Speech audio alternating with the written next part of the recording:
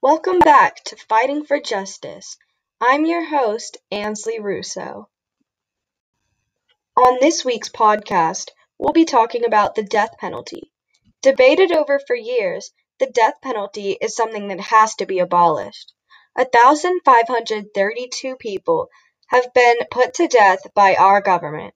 While many of these people committed horrible crimes, no one should be killed by our government. This is called cruel and unusual punishment.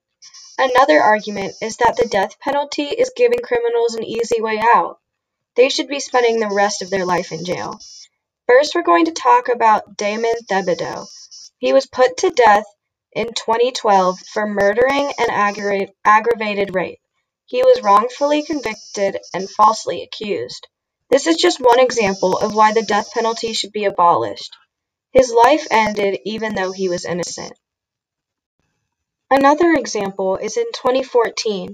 There was a study done that showed 4% of people on death row are innocent. Even though this percentage seems small, these are human lives. For example, there are 36 people on death row right now. That means 1 to 2 of those people are innocent. Human lives are precious and shouldn't be treated with disrespect. Brandon Bernard was executed in 2020 for robbery, kidnapping, and the murder of 2 people. He was tasked to clean up their murder but did not kill them. This displays how corrupt our system is. Studies have shown that Black men make up 40% of people executed, but only make up 13% of the population. We have to think to ourselves, why is this? Is it a flawed death penalty system or just a flawed judicial system?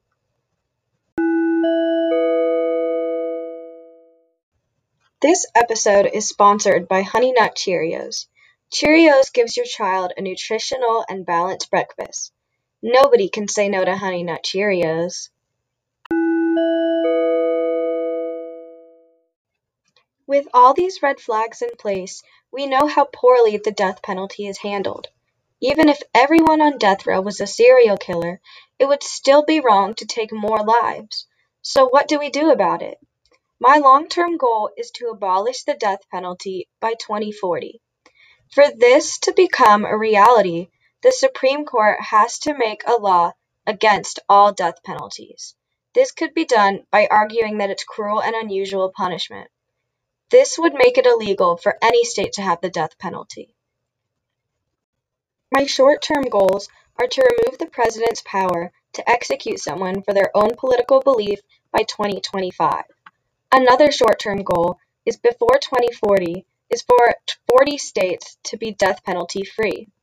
In Texas, their law on the death penalty states that any murder committed during a serious crime is punishable by death. Here in North Carolina, any first-degree murder qualifies for execution.